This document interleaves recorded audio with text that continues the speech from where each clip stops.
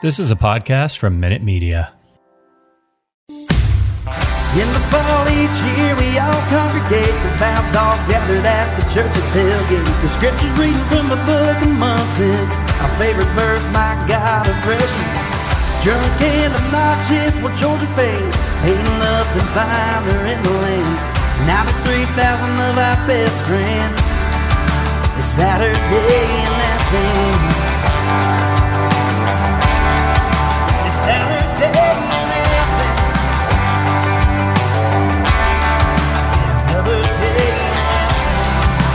Welcome to the Saturday in Athens podcast. We're a Georgia Bulldogs show by Dogs fans for Dogs fans. I'm your host, Herschel Gurley, joined as always by my co-host, Boss Dog. And Boss, the dogs sure were barking all day yesterday between the hedges. It was an electric day as they just absolutely demolished UAB. What were your initial thoughts post-game? For all the whining and complaining about who should have started and the quarterback situation, Paul Smart knows what he's doing, folks. There's really no question about it. If nothing else, yesterday should have proven that. For all the just bemoaning and everything, just let the man do his job. He knew what he was doing. And let's face it, I mean, that was not a slouch team that we demolished yesterday.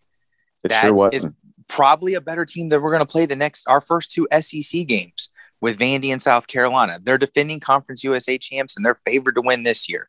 That's a good, talented team. They're not normal SEC competition, but they're better than the bottom part of our conference right now. They just are. And we dump trucked them. So for all the bemoaning and whining of our fan base, about the quarterback decision, he made the right call. Yes, repeat after your favorite co-hosts. In Kirby, we trust. In Kirby, we trust. Also, to your point on UAB, which I absolutely agree with, hey, homie, they won their opener 31-0 against the Jacksonville State team that just went into Doak last night and ripped the Seminoles' hearts out. So, yeah, something to be said for that, too. I agree, man. I thought it was just an absolutely dominating performance, number one. But number two, and this goes back to what they did in the last 4 minutes of the opener against Clemson. This is what championship teams do. The standard was the same this week that it was last week. They came out and just absolutely ate all day long. And I think a lot of credit should go to Dog Nation, right? The atmosphere yesterday was electric. You could tell they fed off that. It also affected UAB. UAB had 11 penalties yesterday.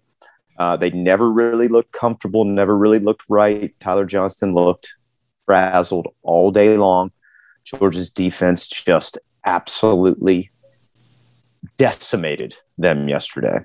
It still sticks in my craw a little bit that the shutout got ruined by the pick six, because that defense deserved to just hang a goose egg. I mean, not that it goes against the defense, but I'm just saying from a pure aesthetic perspective, it should read 56-0. I mean, it was fantastic, and you are absolutely right. I don't get the segment of the fan base that cannot be happy unless they are pissing and moaning about Coach Smart. Like, open your eyes. Like, we have been trying to tell you guys, like, we are living in the glory days right now. Soak it in, man. Breathe in living in the era of Kirby Paul Smart. It is a beautiful, beautiful thing. I will say too, man, I heard something or saw something on Twitter, and now I've seen conflicting reports about it from folks that were in the stadium.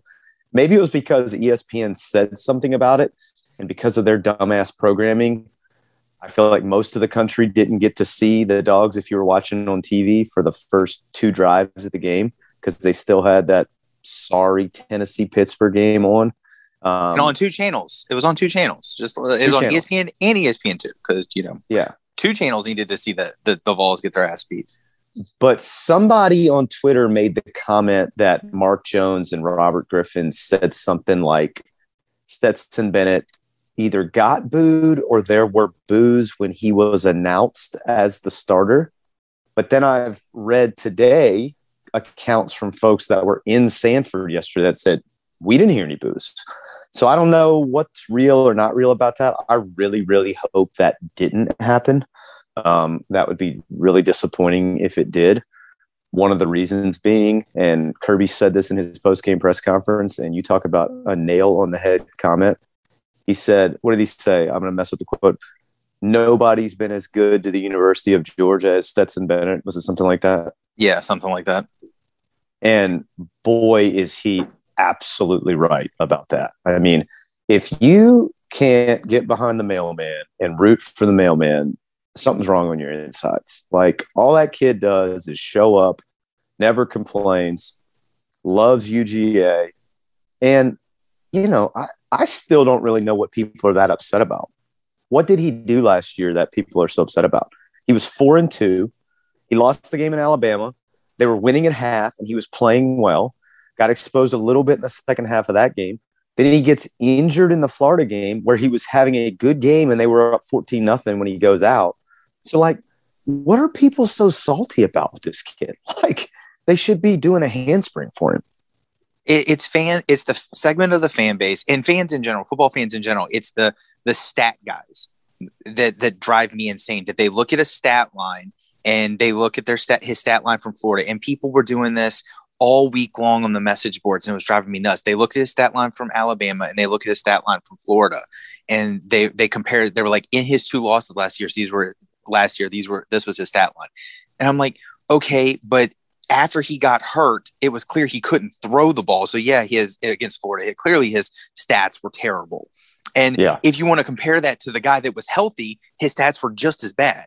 So in that game, so it's not really an apples to apples comparison, but in Alabama still was, as you just said, the only team to lead Alabama at the half last year, the only quarterback to lead the team to that.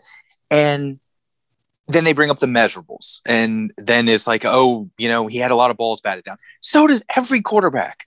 It's not like he had an egregious amount more than the average quarterback.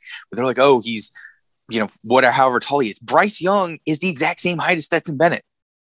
No, Alabama fans aren't complaining about his height. Not comparing those two. I'm just not comparing those two in talent wise. I'm just saying in general, they are the same stature.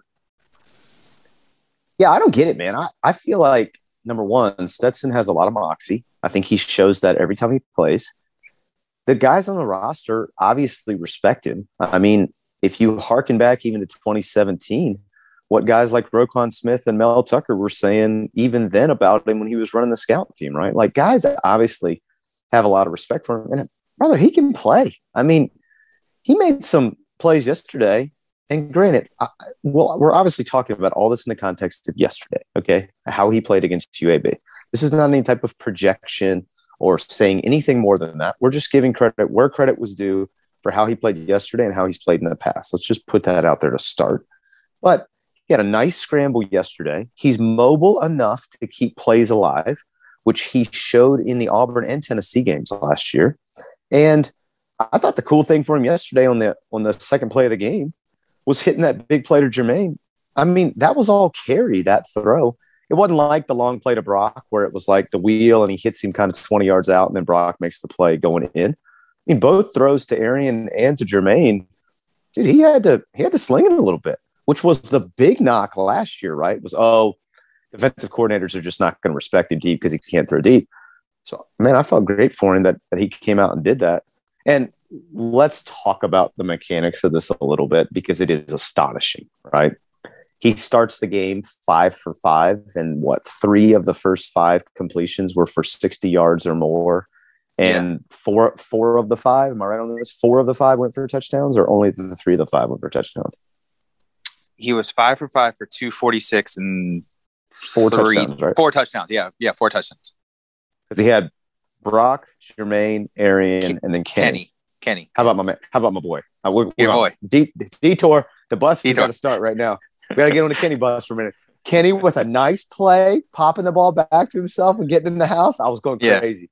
I went down and watched with the Charleston UGA Alumni Association yesterday down at home team. And I was going crazy. I was telling everybody, "That's my man, Kenny McIntosh, baby. I'm driving a Kenny bus."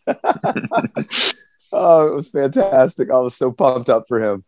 So, yeah, that was awesome. But, yeah, I mean, that stat line is insane. And let me tell you this, too. He throws the 5 touchdown passes, which ties a Georgia record. I looked up the record book today. The other guys who have done that, I'm going to give you some names, okay? David Green, DJ Shockley, Matt Stafford, Joe Cox, Aaron Murray, Stetson Bennett. Aaron Murray did it twice. I will give you a distinction, though. Aaron Murray and Stetson Bennett, the only two to accomplish that feat, 5 touchdown passes in a half. Yeah. Which I think makes it even more insane, right? Yeah. And actually, it was kind of funny when I heard about that in the half. I distinctly remember the game about that, though, because of one of our previous guests, Candler Cook, when we were talking to him about, because that was the game he got to play in. So New Mexico State. Yeah. Yeah. New Mexico State. It just brought everything full circle. I was like, oh, yeah, I remember that. We were talking to him. So, that's a really good pull. I would not have put those 2 pieces together. That's a phenomenal pull. That was the first thing I thought about when I thought about that with the New Mexico State game. Because you remember that New Mexico State game, most of Murray's, I think 4 of Murray's were in the second quarter, if I remember correctly, because that was a closer game in the first quarter than that was supposed to be. And then we just blew up in the second quarter. Kind of opposite of this game, Stetson threw up, I think 4 of his in the first quarter, or 3 of his in the first quarter, and then the one right at the beginning of the second quarter. So, but let's talk about Carson just a little bit. I don't want to talk about it too much, but Carson did look to me, he's clearly got talent. There's no question that he's got some talent. But to me, I think the reason that Kirby clearly went with Stetson is he looked a little bit like a deer in headlights. Mm-hmm. And his footwork was antsy. It was very clear. And take the pick out of it. The game was out of hand. It was an overthrow. That happens. It was a good play by the defender, but that stuff happens. But even on the drive where we got the touchdown, it clearly looked like he was antsy and kind of scared to make a mistake. So, and it kind of harkens back to what Kirby was saying in the offseason. It's like, we know what we have with Stetson. So we're going to give the second team reps to Brock and Carson to see what we have with these guys, because we don't know. We want to have them develop. We know what Stetson can do for us. So we're just going to have him prepare like he always does and see what they can do. And that's the sign of a good coach. Have them develop in practice, to play with the better players, play with the twos, and then have Stetson just kind of, prepare the way he does. And I mean, Stetson even said he prepares like he's the guy every week, regardless of who's hurt, who's not. So here's my thing with Carson. And I'm just going to tell you, I am the type of fan that I want all of them to succeed, right? So I'm rooting for all of them, right? But my first longer term exposure to him was this year at G-Day. He got a lot of run. He was, I guess, the starter for the black team. Am I right about that? Or maybe JT was black and he was red. It doesn't matter. But he got a lot of run in the spring game. And what became evident really early on, to your point, I think this is right on the money, his footwork's just not quite there. And it causes his launch angle to be off more than you feel comfortable with, whether that's on the deep ball that he tends to overthrow. I mean, I think at the G-Day he overthrew Arian Smith like 4 times, which that seems physically impossible. Yeah. He's like a human jet. So I don't know how you overthrow him, but he did. And again, I think that's all launch angle and positioning and all these things. I also think he has difficulty once you get past the first progression. So if that first read isn't where he wants it to be, he gets very antsy very quickly. And I'm not unconvinced that's not what happened on the pick. I don't know if that was his first read or that was his second read or what, but I think the only issue that I had with going with Stetson was purely narrative based. It had nothing to do with capability or the actual choice, because to Kirk Herbstreit's point yesterday during College Game Day, they brought up this subject. Said, JT's warming up today, or some folks think JT might play today. And they're like, what do you think, Kirk? And Kirk goes, Georgia could just play with its defense and its punt team, and they could punt on 1st and 10 every offensive possession, and they will win every game from today until they go to the Plains to visit Auburn. He goes, they could grab a student out of the student section and have him hand off every single possession. They will beat every team until they get to Auburn. And he's right.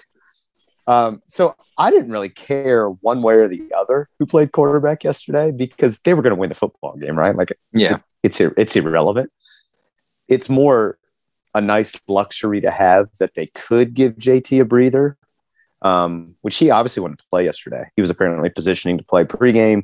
He came out and warmed up. Apparently was giving thumbs up to the coaching staff a bunch. Like, look, I feel good. Let me sling it. But why play him? Like, yeah.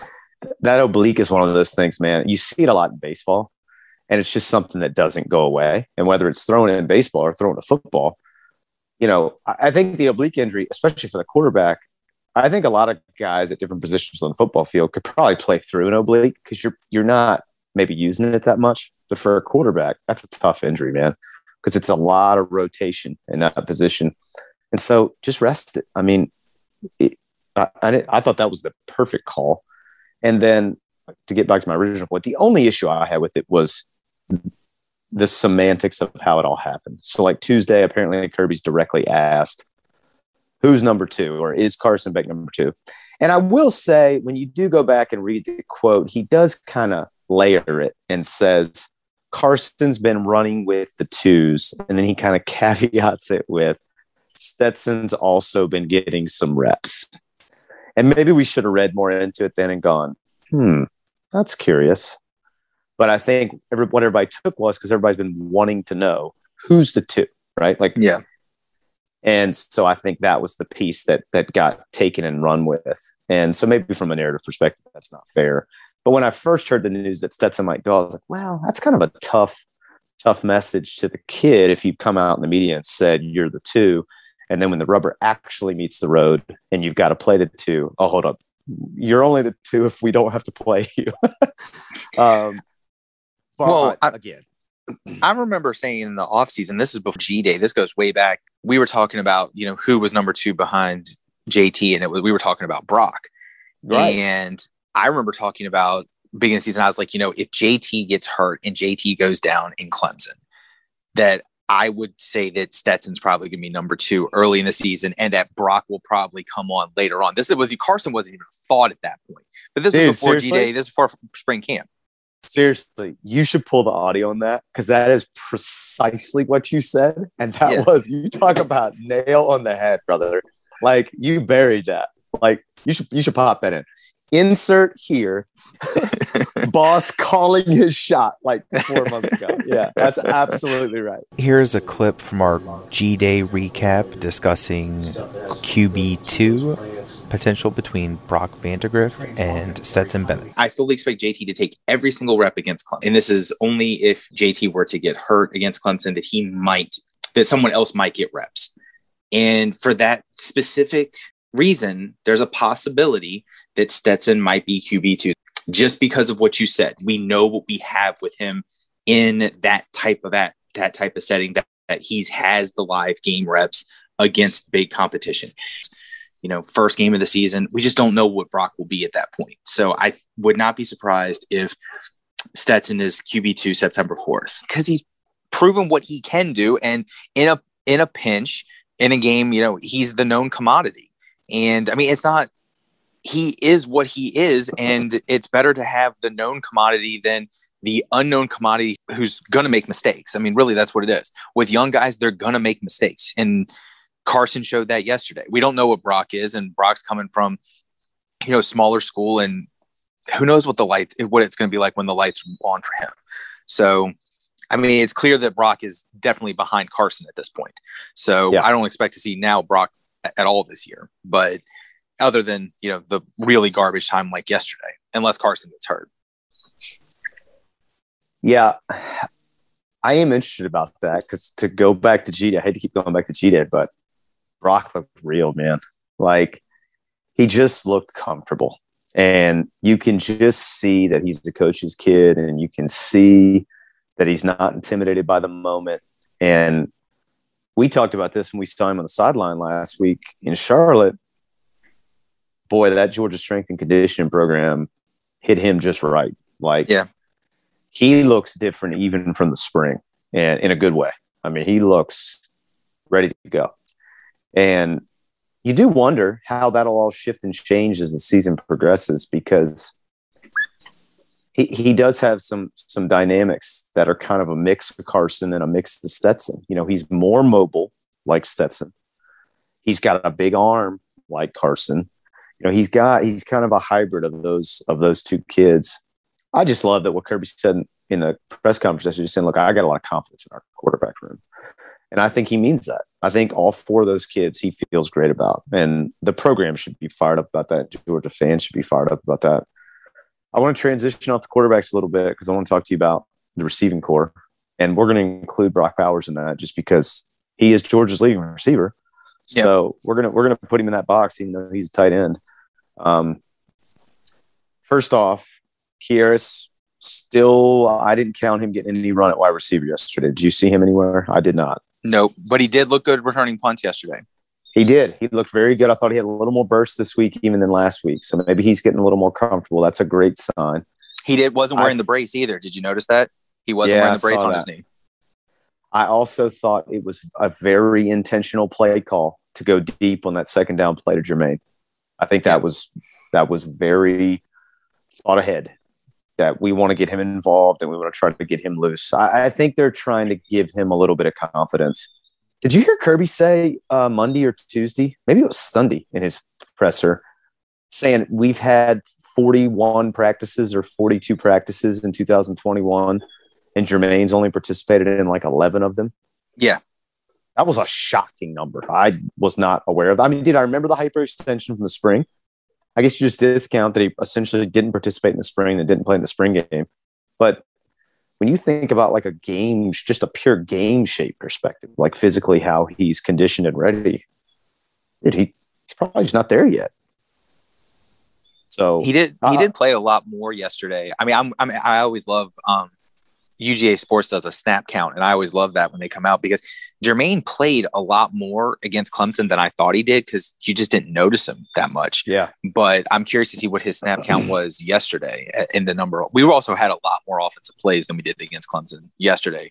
So I'm curious to see what the percentage was, but I feel like he probably played just as much yesterday. He was just much more noticeable. He also got a lot of the intermediate catches, like the little 6-yard curls, slant. Like he got a lot of the smaller catches too. So which was non-existent. We didn't even try to run him against Clemson with him.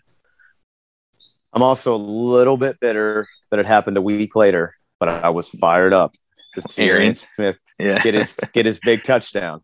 That was my week 1 prop bet that didn't hit, but I think he showed that he could take a top off a defense in his sleep. I mean, that guy just absolutely motors. And I thought that was the best ball Stetson threw all day.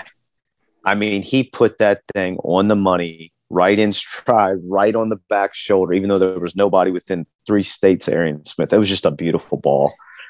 So, yeah, I thought that was great.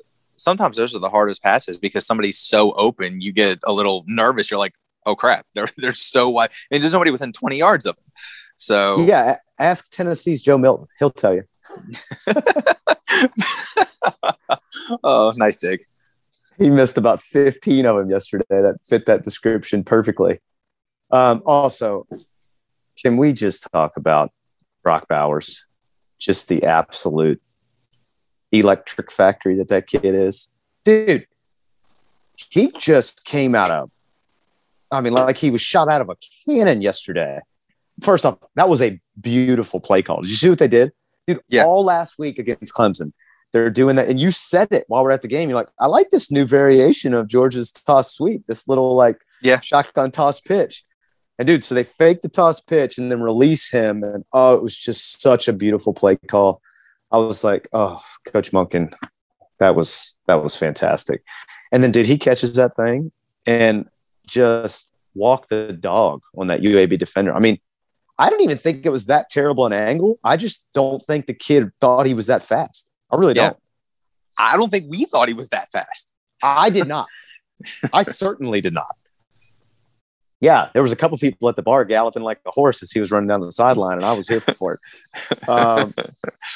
But it was something.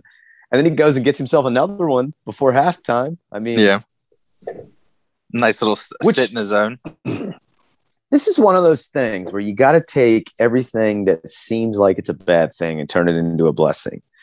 And absent Darnell being banged up, maybe Brock's not getting this amount of run. I think he was going to get playing time just because of how they were talking about him during fall camp. But maybe he's not getting this much playing time. And so he's getting an opportunity over these first couple games and probably again next week. Although they did say Darnell and Tyke were both out the boots Saturday. So that's good news. Yeah. But just think what that creates when Darnell does come back. And then they've got both of them to create mismatches for the defense. I mean, they're just going to continue to evolve and get better as an offense as those weapons come back. And man, if you're a Georgia fan, you should just be so excited. Like, I just woke up so happy this morning. I was like, it was a fun day yesterday because those are not always how those type of games go when you're a Georgia football fan. And it was just a very carefree, easy watching day, which is what that game should be. And then, a lot of good outcomes for kids all day, which was also great. So when Darnell comes back, I'm very interested to see how the offense looks. Is it going to be Bowers and Darnell? Are Darnell and Bowers going to split those reps? Because I don't really see them taking out Fitzpatrick because they like the way he blocks. Mm-hmm. So I'm very curious how the tight end is really going to shake out. Are we going to see one of those move to the slots? It's just, I don't want to see Brock come off the field, but I really want to see Darnell on the field. You know what I mean?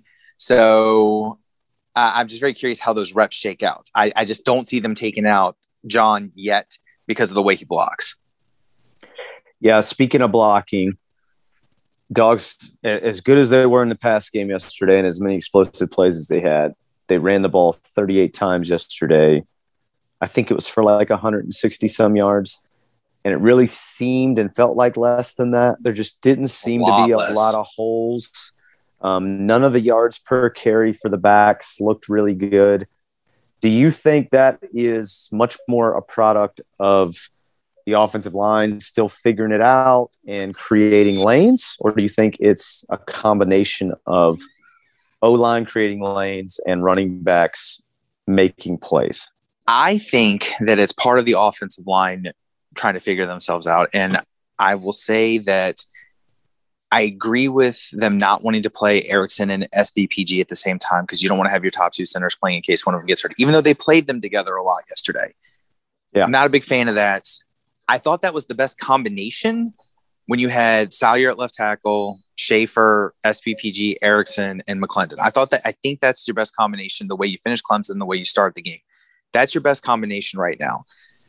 Because when you took out Salyer, they just plugged in Jones. They never moved Salyer inside yesterday, at least not that I noticed.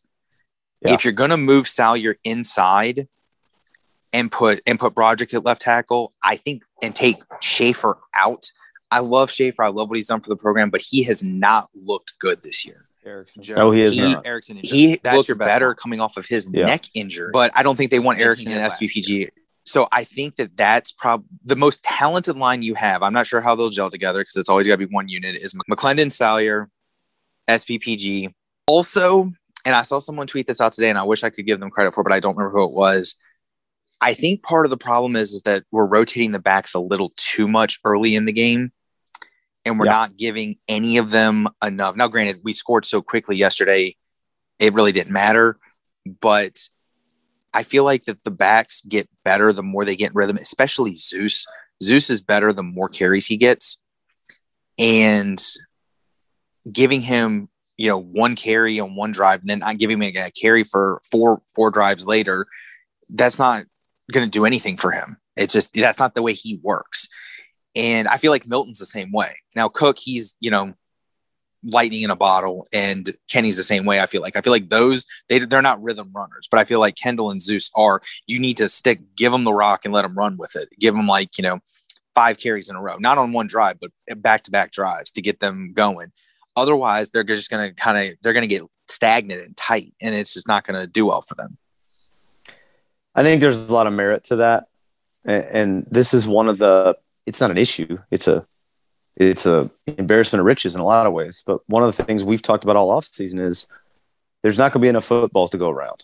And I think that's what's been happening so far. There's so many mouths to feed and everybody's still hungry. And they've got to figure something out on that.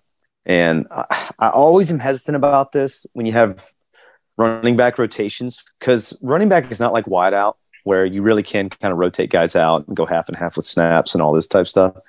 At running back, I do think volume is part of it, like getting enough carries to get into the flow of the game, see how the defense is moving, try to pick up tendencies as you go. I feel like guys always look different on the 15th carry than they did on the 5th. And part of that is they're in the flow of the game. And that's just, I don't know if that's something that's going to happen this year. And I think part of that is they're trying to keep all those guys fed. And I think in an effort to do that, everybody's fed, but everybody's underfed. Does that make sense? No, it makes perfect sense. Nobody's full. And, I hope it's not an issue. But I do think that's something to keep an eye on if at some point they just make a decision and say, look, one of these guys is getting 60% of the carries and is going to be the bell cow, and everybody else is just going to have to fall in line and be a change of pace or give him a breather. And I will tell you, I think what's really happening is they don't want to make a decision between Zeus and Kendall. I think James and Kenny are perfect change of pace backs, and I think they're perfectly happy using them in those roles. They are very hesitant to commit one way or the other to Zeus or to Kendall, and I think there's reasons for that. They don't want to commit to Kendall and not let Zeus be the bell cow because of all that Zeus has been through and all he's given through the program and coming back this year. So they want to give him his shine. I get that. Kendall is the young bull, comes out of California, highly recruited, very much in that girly Chubb mold, right? And they want to keep him happy too because they need that talent, and they're especially going to need it next year because he will be the bell cow next year. But I think because of those two competing dynamics, they're really toeing the line with volume between the two of them. Because, man, you just can't tell me if one of those guys was getting 20 carries a night. I mean, they're both hitting 100 a game, don't you think? Yeah, definitely. So, like I told you last week, I think if it were me choosing the rotation, I'm starting with Zeus, giving Kendall the majority. I'm starting with Zeus because of the reasons you just said, giving Kendall the majority of the bulk through the game. Kenny and James are your change of pace, and then I'm closing with Zeus. That's how I'm doing my rotation. That's how I think they're best set up to be the most effective. And that might be what they end up doing when they get into games that are into the bulk of the SEC schedule. And also, it's going to be a war of attrition because, I mean, the odds of all four of them staying perfectly healthy all year is probably slim enough. There's going to be little nicks here and there that may keep them out of quarters or halves or games even. So we just don't know. Yeah. So, I mean, we're 2 games into the season. Yeah, that's a good point. I mean, it will at some point be beneficial to have too many than it would to have less. And let's not forget about Edwards. Edwards looks good every time he touches the ball. Every time he touches the ball. Yes. He's impressive every time he touches it. And you talk about yards after contact, man. That kid is like a yak king. And granted, a lot of times it's coming against a tired defense in the fourth quarter, but I don't really care. That kid runs hard. And it's always productive. I mean, he's never taken red numbers when it comes to his rushes. So, yeah, man, they've got an absolute stable, which is a great problem to have. But it is going to be an interesting thing to watch as the season goes on. Well, it's probably crazy that we've waited this long to talk about it. Let's talk about them junkyard dogs, brother. And what is there to say? I mean, they're lights out.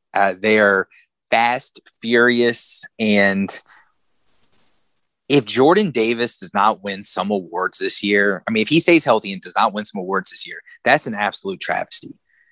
I don't know what else to say about the guy. He is, every time he's on the field, like, okay, for perfect example, my brother-in-law, who is not a big college football fan, he loves the NFL. Like, we were watching he lives in Florida, talking to him on the phone, watching the game. He's like, who is 99? Like every time, every play, like every other play. And I was like, I was explaining to him, and like he watched the Clemson game. Like afterwards, he was like, who's that big guy they interviewed after the game? I was like, that's Jordan Davis. And like, I had to explain who he was and stuff like that. It's always, he stands out every single play, whether he's making a play or not, because he's taking up so much space. It's just ridiculous. Like there is nobody. I don't know if there's a interior line in the country that can block him. SEC championship, knock on wood, nothing happens. Him versus Evan Neal is going to be, I mean, that's a lot of beef there. Those are two big boys. I'm curious to see how that matchup goes. My favorite play of the game yesterday was not on offense, did not involve a sack, did not involve an interception. There was a play in, I'm probably misremembering this, but I'm pretty sure it was the second quarter, I think. It was around midfield, maybe at UAB's 40. Tyler Johnston rolls out, or he's in the pocket. He gets flushed out of the pocket, and he's I know exactly chased. what you're talking about. Yep. Jordan Davis chased him down from behind, 8 yards behind, chased down their quarterback and tackled him on Georgia's sideline. And Georgia's sideline went absolutely apeshit because they were all so fired up because the big fella just walked the dog on the quarterback and everybody was fired up. And it was awesome. Like the next play was the Scene interception, whereas Nazir just leveled him. Yes. And speaking of, Nazir had a good game yesterday. He had a very good game yesterday. Yeah, that D-line, man, is so deep. Like, God, they're just going to eat all day. I will say this, a little bit of intrigue on Twitter yesterday. Nazir got the sack. Was it the sack or the almost sack? I can't remember which play it was. He got a sack eventually. Yeah, anyway, he did. Where Jalen Carter, punched the guy in the face. I think it was after the sack, and Nazir was walking behind the quarterback, and he did like a signal, like put the quarterback to sleep, like laid his head on his hands, like we put the quarterback to sleep. And so somebody tweeted it. Well, yeah, Malik Herring responded to it and is like, if only they knew what this meant. And now I really need to know what it means. Because apparently it doesn't just mean that they put the quarterback to sleep. So now I really want to know. So yeah, that was that made me laugh yesterday. But yeah, so 3 picks yesterday. That kind of gets lost in the shuffle. Yeah. But they had three picks and 3 sacks. Great day for havoc plays for Georgia's D. Scene's pick, was just, I don't know why the quarterback threw that. He should have just taken the sack on that one. That was, a terrible quarterback decision. Yep. And RG3 pointed that out too. And I will say, I other than him making that there's a quarterback controversy comment at Georgia after Stetson's performance yesterday, I thought RG3 was pretty impressive in the booth. That's the first time I've heard him. I enjoyed it. But Keeley's interception, he high pointed that ball. That was a just amazing pick. That was a great play. Can we talk about Jamon DeMoss Johnson's pick? Yes, because there's a lot of factors around that. So that play was on the 20 in the 4th, and Jalen Kimber was playing the corner on the weak side. So UAB's on the hash. And Georgia does this a bunch. When they have short side of the field, they love to blitz the corner. They did it in the Alabama game last year. It worked a couple times. They got burned a couple times. Yeah. But they did it on that play. Jalen Kimber came on the short side blitz. And, what do they tell the quarterback? It was just like last week. What do you tell the quarterback? Throw back at the blitz, right? Yeah. So that's what he did. He threw right back where the blitz came from. And Jamon DeMoss Johnson, sitting right there where he's supposed to be, undercuts that route, snags it, and takes it to the house. I mean, we're talking about guys that are like, we're not worried. We're past like the 2 deep at this point. Like Jamon Demas Johnson's not on the 2 deep. So you're talking about a kid who's third string freshman, knowing where he's supposed to be, making the play that you should make situationally given the defensive call.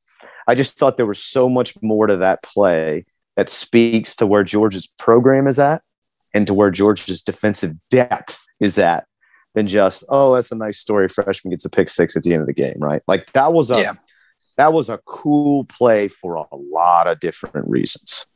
So, and I mean, electric for him, right? First career interception, first career touchdown, first career game at Sanford Stadium. I mean, what a trifecta, what a memory to take home with him. So congratulations to him. It was a beautiful, beautiful play. Good on Jalen Kimber for getting pressure because he got enough pressure where I do think Johnson got flustered and just made the throw instinctually where he's supposed to. I don't think he ever saw him. So, yeah, that was beautiful. The D, man, I didn't know if they could duplicate the intensity and the speed and the fervor with which they played last week. I thought some of that was just a byproduct of the environment and of the game and all those things. They looked exactly the same yesterday. Like exactly the same. So, and this is obviously we're putting a little bit put the cart before the horse, but from what you've seen in the first 2 weeks, who on this schedule is, we're not even going to say beat them. They're not getting beat if they stay healthy. Who is giving them a less than double-digit win game that's on the schedule until they get to Atlanta? Because I don't see it. That Florida team stinks. After yesterday, the only thing that I see is that Arkansas's defense could pose a problem if that's like, I don't know. I want to see next week because I'm not sure if Texas is just that bad or if Arkansas's defense is that good. So, but Arkansas looked really impressive last night. I did not expect that, especially after how bad they looked against Rice. I'm not saying Arkansas is going to win. I don't think. I mean, it's between the hedges. It is between the hedges, right? That game's at home. Yeah. So I don't think Arkansas is going to win. But I think that game might be a little tighter than we won, kind of like last year. Like I think it could be very similar to last year's game. But I mean, Auburn has, everybody's like, oh, Auburn's looked so good. They've played, the Sisters of the Poor, guys. I mean, they're playing high school teams. I'm no offense to, but they played an FCA school in Akron. I mean, they're not even playing the level of competition. I mean, Alabama, A&T. I don't even know who they played. So until they play an actual FBS school, I'm not going to even acknowledge Auburn because until Bo Nix, it does not impress me. It does not scare me. Bigsby's good, but I don't really think much of Bo Nix. And I mean, Tennessee lost to Pittsburgh at home. So, and man, they did not look crisp. It's funny, man. And it was this way at Michigan. That Joe Milton's got all the tools, and he just can't quite seem to put it together yet. I'm not saying that he won't, but boy, did he miss some stuff on Saturday. That game could have easily been like 21-0 out the gate. They blocked the punt and get the touchdown to start the game, and you think, boy, they're off and rolling. They're just not very good. I mean, the East is just not good. I mean, that's the crux of all this. And I think the West is going to end up coming down to Alabama, and feels weird even saying this, Ole Miss. Like, that A&M team, no different than they were last year. They're just not going to score, man. Like, they had to go the distance with Colorado yesterday. I mean, that team ain't that good. And I feel like that it was like that even before their quarterback got hurt. They're just, they've got good running backs, but they don't. That's it. Their running back depth is really good. Their offensive line is Their defense is, they've got good, and they've got a solid defense, but they don't have the depth on the out. They don't have the speed on the outside to hang with anybody else. Let's talk a little bit about what we texted about yesterday. And again, it has not mattered thus far, and it certainly didn't matter yesterday, especially at the point in the game where it happened. It's making me nervous. So. It's making me nervous too, because we got 2 weeks now and 2 Jack Podlesny misses in the mid-30s range. And maybe we're reading too much into it, but man, I just feel like that should be kind of automatic. And when it happens 2 straight weeks, you start to wonder, is he in his own head a little bit? Because even a couple of the extra points yesterday, he was hugging the upright, baby. And I don't know. It just gives you a little bit of pause. And again, I don't think it's going to even come close to mattering during the regular season. But you get into Atlanta and then you get into the CFP, it's going to matter. At some point, it's going to matter. And man, I just hope it's something where it's just kind of a fluky thing and we're reading too much into it. But he just doesn't look like he's walking out knowing in his own mind, I'm burying this thing. I mean, did he miss any in the 30s range last year? Maybe one? Was he like 13 of 16 last year? He was 12 of 15, and I think the only misses were in the 40s. I don't even think he missed one over 50 last year. I think all of his misses were in the 40s. Yeah. So all of his misses were in the 40s. Yeah, so that just makes me a little bit nervous. I don't know what's going on there, but and I hope we get that tightened up because we need him. No, yeah, so we're going to need him at some point. So yes, that just made me a little nervous yesterday. And dude, the one that came off his foot yesterday was not much different than the one from Clemson. It was never not going to be not good. Yeah, he struck it. I was like, he missed that one. Yeah. So I don't know. I mean, every time a kicker goes through one of these things, it's all usually the mental side of it, and it's absolutely. It's like a golf swing, and it makes me wonder how his practices are going. Because I remember when he was warming up for Clemson. I mean, we were right there on the field. I mean, he didn't miss anything warming up. Nope. So it makes me wonder what warm-ups were like yesterday. I don't know. Yeah. Well, let's stay on the kicking game too. Jake Camarda had another fantastic. Oh my God. He is just punishing footballs. Like give him the Ray guy now. I mean, if he keeps kicking like this, he's gonna win the Ray guy. He kicked a 60-yarder yesterday, like he was making a ham sandwich. Like just making it look easy. That thing was a boomer. I don't know. He's gonna be a weapon. Plus, I didn't even look yesterday because I wasn't really paying attention on these parts. But was he kicking off again yesterday? He do all the kickoffs again? Yes, he was kicking off yesterday. Yeah. He had one that went 45 yards, and it was like a shock that it only went 45 yards. Yeah, dude, that kick, man. He can really kick. I think, too, did we talk about this when we got back from the spring game? I think it was him because I don't think it was Zirkle. I think Zirkle was hurt. Dude, they had him kicking field goals in the spring game, and Kirby was like having a good time with it. Like, we did talk about it. He was lining him up from like 58 yards, and like he was real interested to see what would happen. So, like, I don't know. You can kind of tell that Camarda's an athlete too, though. Like, we were watching him throw a little bit pregame. Like, he'd throw it a little bit. Like, he's just seems like a good athlete. And dude, he caught a couple of those in the spring game, and they would have been good from 65 if he'd actually split the uprights. It's a directional challenge. It's not a distance challenge. Like, he was just knocking the air out of footballs. It was crazy. There was something else I want to talk to you about from yesterday. Now I can't think what it was. Oh, this doesn't have anything to do with the game, but did you see what the UJ paint line did yesterday? Mm-mm. They went red, white, and blue. And I didn't notice it. Yeah, the paint line painted themselves red, white, and blue yesterday, and then they turned around. Oh, I did see it. Yeah. And their back said "Never forget." I thought it was so cool. Like, I love that. 20th anniversary, September 11th, yesterday, which is in so many ways just wild to think that was 2 decades ago. We were both in high school. Well, no, I was a freshman in college. Freshman in college. Yeah, it was my third week of college. I remember I was eating breakfast after my 8:00 class in between 2 classes. And I remember sitting there and the TV was on. I was like 10 tables away, and I looked up and it just looked like a movie. on TV. Yeah. I mean, this is the old box TVs, like, you know, on the wall. And like, I remember sitting there, I don't even remember who, I was eating breakfast with a friend or someone from class, and she was from New York, and she saw it and she was like, I don't think that's a movie. And then we like moved closer and just kind of sat there for like hours just watching the news. Yeah.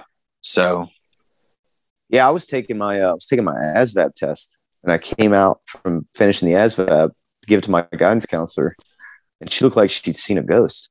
And I was like, are you okay? Like, what's wrong? She's like, an airplane just hit the World Trade Center. You know, I hadn't seen a TV yet. So she said an airplane. I'm not thinking like, you know, maybe like a Cessna or something, like something small. Because you could see that happening if there was a mistake or something or whatever. So I went down and found my AP history professor, and I was like, hey, what's going on? And this was before the second one hit. He said, it's terrorism and it's not done yet. And I remember thinking, the hell's terrorism? Like, you know, you're like 17. It's just not something that I was thinking about. Boy, he was right on the money. I had early release as a senior anyways, but I ended up leaving school because our principal was so dense. He wouldn't allow any televisions to be on in school while it was happening. Like, came out on the intercom and made an announcement. Teachers will not turn the TV on. Like, are you kidding me right now? Like, so I left. I went home, and I was watching the coverage, and gosh, it was just a surreal day. And there's not. Usually I don't work September 11th. I usually take it off because I think it's one of those days you really should breathe in and remember what happened and like just, you know, sit on it a little bit. And it always is somber for me. It always makes me sad. And it's just wild that it's 20 years. You know, they were talking about it this week on game day, and they said a lot of these kids, they weren't even born yet.